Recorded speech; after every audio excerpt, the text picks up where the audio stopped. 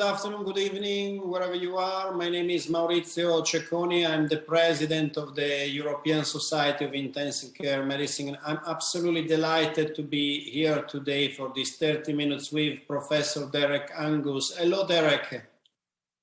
Hello, Maurizio. How are you? I'm very good and great to see you.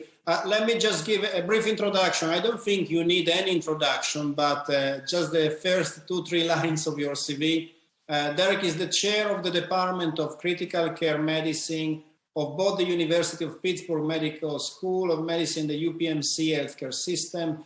He also holds the rank of a distinguished professor and the Mitchell Fink Endowed Chair in Critical Care Medicine, with secondary appointments in medicine, health policy, management, and clinical and translational science. And he directs CRISMA, which is the Clinical Research Investigation System Modeling of Acute Illness Center. He also co-directs the UPMC ICU Service Center. He's responsible for the provision of ICU services across 20 plus hospital systems. And with all that free time, he's also a senior editor at JAMA and many other things. But we cannot spend the next 30 minutes reading the rest of the CV. It will not be enough. So great to have you with us, Derek. It's great to be here. So first of all, tell me, how is the situation in the US where you are now with the pandemic?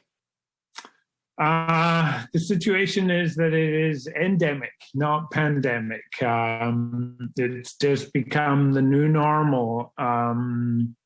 We have about 830 patients in our system today who are inpatients on a hospital bed or in an ICU bed with COVID.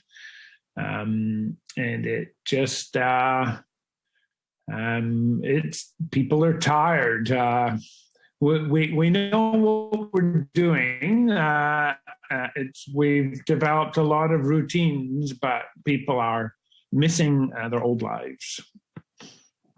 I think that's very similar to many of us on the other side of the pond. Just to remind everyone, if you are connected through our platform, you can post questions. I will receive the questions and you can ask directly that to Derek. So maybe for people to understand, how is the work in a US ICU? So how many beds do you have in your main hospital building, for instance? And again, how many of these beds do you have occupied with COVID now? So depending on how you count ICU beds, we have about, in our main university hospitals, we've got about 250 ICU beds. And then we have another 200 or 250 across the system. I can't tell you an exact number because we think of the number of beds that we can staff. And we have many ICU beds in terms of the physical place, but we're constantly struggling to actually have functional staffed ICU beds.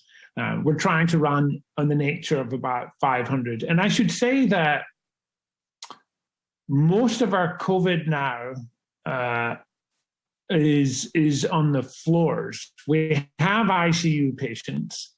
It used to be that 40% of the patients were ICU patients, and half of those were long-term intubated patients. And now it's more like 1 in 4 patients go to the ICU.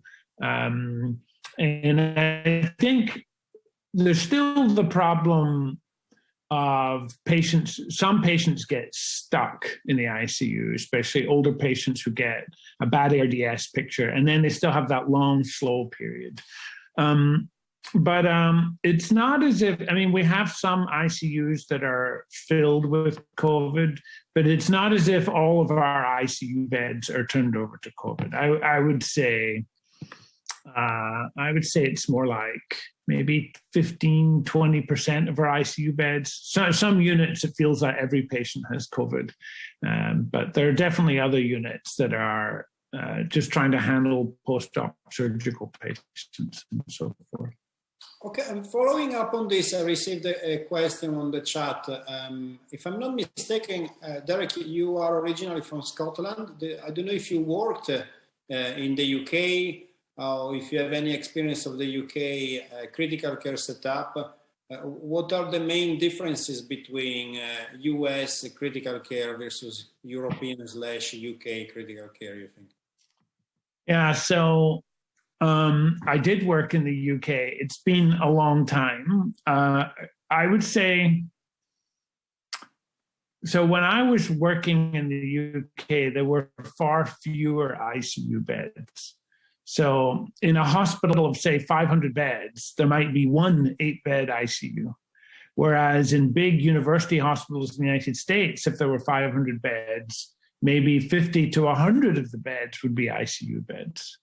Now, that's changing, though, in Europe as well. I mean, certainly some of the big London teaching hospitals have huge number of ICU beds as well, the same in Berlin and other places. So there's still a difference in the sheer proportion of cases. The US and Germany have about 24 ICU beds per 100,000 people. And Britain has about 4 beds per 100,000. And France, for example, is about 10. So there's still a big difference in the overall supply. And that does mean that ICU beds in the United States, for example, are used for patients. Sometimes patients are not intubated, whereas you basically have to be. When I was in the UK, you couldn't get in the ICU unless you basically went to the ICU because you needed to be on a ventilator. Yeah, that's very fascinating, because if I look at the definition of what is an intensive care bed, it's not very clear. Everyone knows where the patient that needs ventilation goes, which is the ICU, but there is this gray area which goes between wards, floors, and an ICU, and what is the safe level of support that you can actually deliver in a non-ICU setting, outside of an ICU setting. And that area, I find it varies a lot country on country, based on resources, but also based on tradition and cover of physicians and nurses on the shop floor. Yeah, and also based on attitudes about how aggressively people should be cared for that are bigger than just attitudes about intensive care. So a lot of intensive care can be provided to very elderly patients. And some countries are very aggressive about providing lots of intensive care even to very elderly patients. But they're also very aggressive about providing all sorts of professional care. People are not expected to go to their home. They have to go to a skilled nursing facility. If anything happens in that skilled nursing facility, they have to come back to the hospital. If they're a little delirious and they're having trouble breathing, or maybe you need to intubate. So intensive care ends up being on the receiving end of larger societal attitudes about the overall relationship between what I would call professional healthcare delivery and society. Yeah, very clear. We have a practical question. I think I know the answer that you're going to give, but I would like to hear it from you. And we have Antonio Artigas, a friend of both of us, is asking, are you using NIV or awake proning, I guess for COVID, outside the ICU in the US? Yeah, so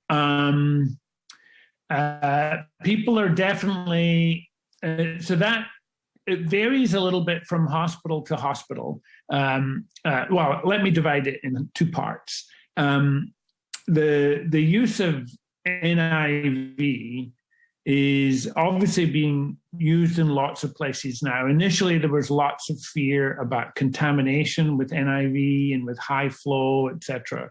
That concern has dropped a little bit, and there's such a sort of a learned, there's not that many good randomized trials, but there's such a learned experience that some patients can be managed with NIV, that it's being used all over the world. And certainly in the United States, people will consider doing it. And it depends a little bit on how hospitals are set up. If there is good respiratory therapy coverage on the floor and they're comfortable with NIV, then they can do a lot of NIV on the floor. If they just don't have respiratory therapy staff and the nurses are not comfortable, then they really end up only offering NIV in a more monitored setting like an ICU. And it sort of varies from hospital to hospital. Even within our system, we've got big hospitals and little hospitals, and we do almost like a custom organization of where can we provide NIV. Awake proning is very interesting. I've noticed even that patients themselves sometimes want to prone because they're more comfortable that way. So I think awake proning happens regardless of whether a physician has an attitude about it or not, because it's almost a natural phenomenon. Yeah, very interesting. And maybe leads me to the next question, actually, because we've learned this while the pandemic was going on last year. And I remember you and I having discussions about this at the very early phase. I have to say, I've never seen in my life an attempt to try so many different treatments just with personal experiences during the early phases of the pandemic. You know, we remember the hype of plasma that seems like it was curing everyone, but there were no trials, and then the trials came out. I'm part of the clinical guidance committee with the WHO, and recently we made a recommendation of not using plasma unless it's outside of a clinical trial. But this continuous tension that you have as a physician at the bedside, willing to do the best for the patient that you have there, and the fighting between anecdotes and evidence. Can you elaborate a little bit more? I like very much the concept that you were bringing about learning while doing, but still trying to do it with a method. Yeah, so I have sort of big thoughts and little thoughts about this point. I think COVID has really brought into sharp relief the tension between the standard way we've told ourselves we should generate evidence, you know, through randomized trials, et cetera, versus the huge compelling need to do something because the patient is right in front of you. And we've tried to offer like a middle road. So in many ways, REMAP-CAP, for example, was really designed, and I would actually say recovery has some of that feel too, of trying to do randomized trials really quickly and not being too caught up with sacred cows like placebo, et cetera, because you need to give an answer really quickly. And a perfect randomized trial that takes 5 years is useless. And the interesting issue is even REMAP-CAP or recovery, are they even too slow?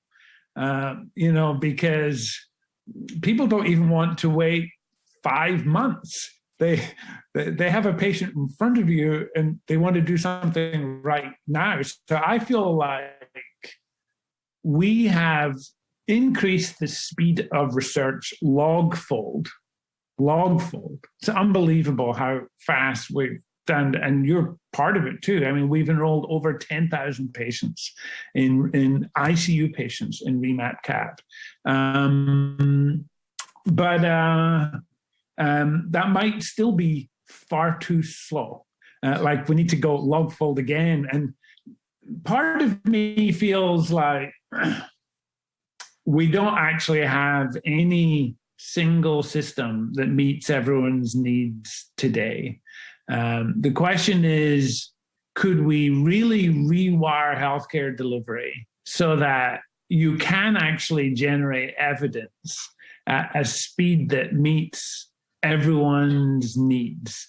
You know, can you leverage digital healthcare delivery systems such that as soon as the patient is in front of you, the entire world evidence can be available at your fingertips, and you can have the probability of success given choice A versus given choice B. And can you actually have almost every moment be an opportunity where if there really is uncertainty, then you could randomize. And if there's an adequate hunch that A is better than B, then you just give A. You know, that closing the gap between the tension to try to make the best possible decision for the patient, and yet at the same time, make sure that you are generating and translating knowledge as fast as possible. It feels theoretically possible now with some sort of reinforcement learning models, but at the implementation level, we're still a long way off. We've made, it's like we've made incredible gains and it's still far too slow. I was going to say, it's been incredibly fast, and the work that you and others have done on preparing this, because I remember talking about Remap Cup with you and the ideas of a preparedness research platforms years ago in the event of the pandemic. And it's very similar to how vaccines have been able to be deployed in a year. It was not that year of the research during the pandemic, it was all the preparation before, and that's been instrumental in that. But I agree with you that the other thing is that how do we transfer that knowledge at the bedside? And we've been very fast. I think there were studies in the past that were saying it was taking 13 to 17 years from a research breakthrough to become main practice. And we got better, but I'm not so sure that we got really better, much, much better. I think we can do more than that in the implementation side of things. I think that before the pandemic, it was like organizing our lives on a file of facts. And I think recovery and Remap Cap and the vaccine trials, et cetera, are like the Palm Pilot. It's the first time we've tried to digitize our to-do list, et cetera. But the Palm Pilot is not an iPhone. And it won't really be useful until we've turned until the research enterprise is as functional as an iPhone or a true smartphone. So we're in that weird place right now. We're in the Palm Pilot of clinical research. It's sort of, you can see the vision, but it's still pretty clunky, and most people don't buy Palm Pilots. And I don't think we've seized all the opportunities there, even with data. I remember before the pandemic, actually my last meeting before a pandemic was a datathon that we hosted in my university. There was all the hype about artificial intelligence and data science, and it almost felt like all the answers are there in front of you. We just need to share the data and analyze it. And I had the feeling a little bit that it's been kind of the big missing player in the last 2 years, or maybe I've not seen it, but I don't know if we've been able really to take registries and share data so that we can really bring that concept that every single patient brings information that is shared worldwide. I don't think we've done it as well as we could have done. Yeah, so of course, I mean, there's artificial intelligence and there's artificial intelligence. So a lot of the AI that we talk about on registries is still about either supervised or unsupervised learning, which a lot of statisticians would just feel are incremental advances over traditional regression methods. But it's still got some problem with causal inference. I think there's other parts of AI. I think reinforcement learning or prospective deployment is more flexible for causal inference. And then I do think eventually there could be a much better integration between randomized data and observational data. And unfortunately, the people that live in those two camps are not really incentivized to join forces. You know, we think of them all as separate things, but probably we need an overall inference engine that uses a combination of the data. And yeah, it's you can sketch out what the future could look like, but again, that's only in theory. Even if we work out the theoretical models, that the logistics of having all the information come to bear so that it is available at your fingertips at the moment that you're about to make a care decision. That is not trivial. That is not trivial. And I think people refer to this sometimes as when big data will meet big trials, which probably has not occurred as much as we could have done.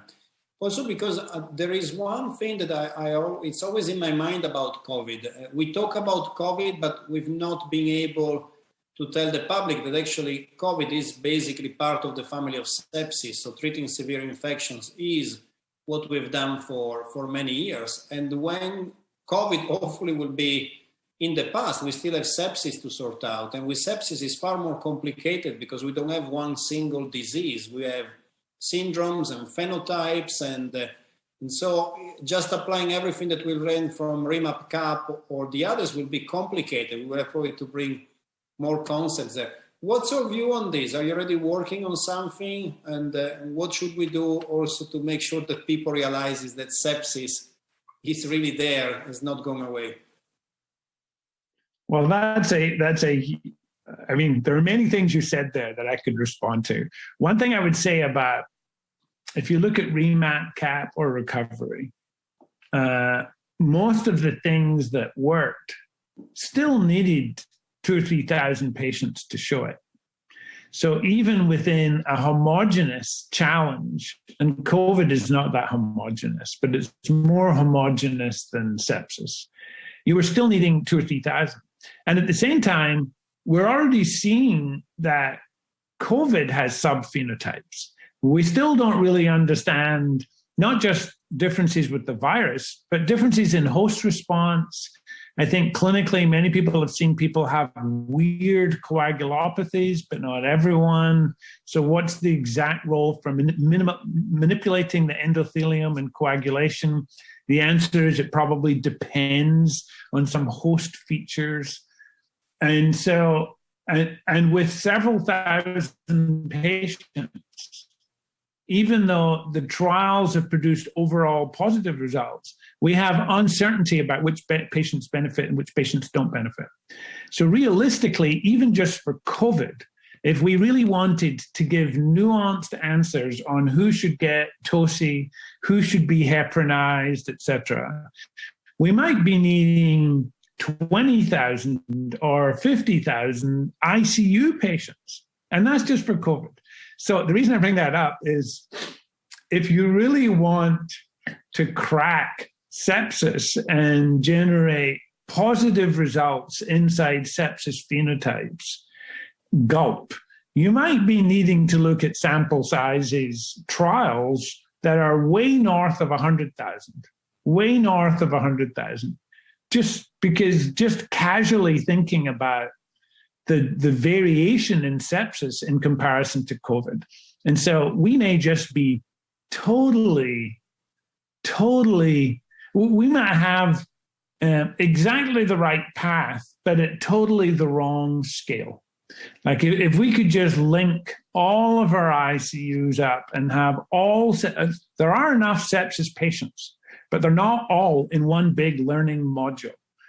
Realistically, if you want to get nuanced, sophisticated management of therapies that are targeting to individual host phenotypic variation and prove it, we're probably needing a scale we have not even contemplated across our ICU. But if that may become just unfeasible, at least maybe for the next 10, 20 years, is it not that we need couldn't you fix it for ESICM? Couldn't ESICM?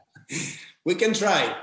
But I was saying, what about trying a different strategy, you think? If you look at what oncology has done, and clearly they have a completely different ball game there, they actually moved to very small trials on very selected phenotypes and genotypes of cancers and patients. Is there a possibility also for our research to go in that direction, or you think, no, actually it's completely different? Yeah, so I'd say a couple of things. First of all, cancer, there was definitely a degree of serendipity with BRCA and, for example, with CTLA and all the revolution in immune checkpoint therapy. There were many other ideas for years. I think it's usually easier to get smaller once you have a hit. Like if you only have negative trials, going smaller is pretty tricky because you're narrowing, but you're not necessarily narrowing in. You don't know where your leads are. So yes, I totally think once we know what we're doing, then we can get smaller. But I would be nervous about, I mean, that's what we've been doing since the 1990s. We've been trying to carefully pick the winning strategy, one drug for one particular phenotype of patient. And we lose nearly every time. I think I would go big first. And then when I know, I would cast a big net. And then when we get a positive hit, then we can say, thank goodness. And then we can start working on getting smaller related to that hit. Does that make sense? Yeah, it makes sense, but maybe let me see if I understood. Is that what you did with Process and the reverse trials, for instance, trying to go big on an idea of a, let's call it, small trial?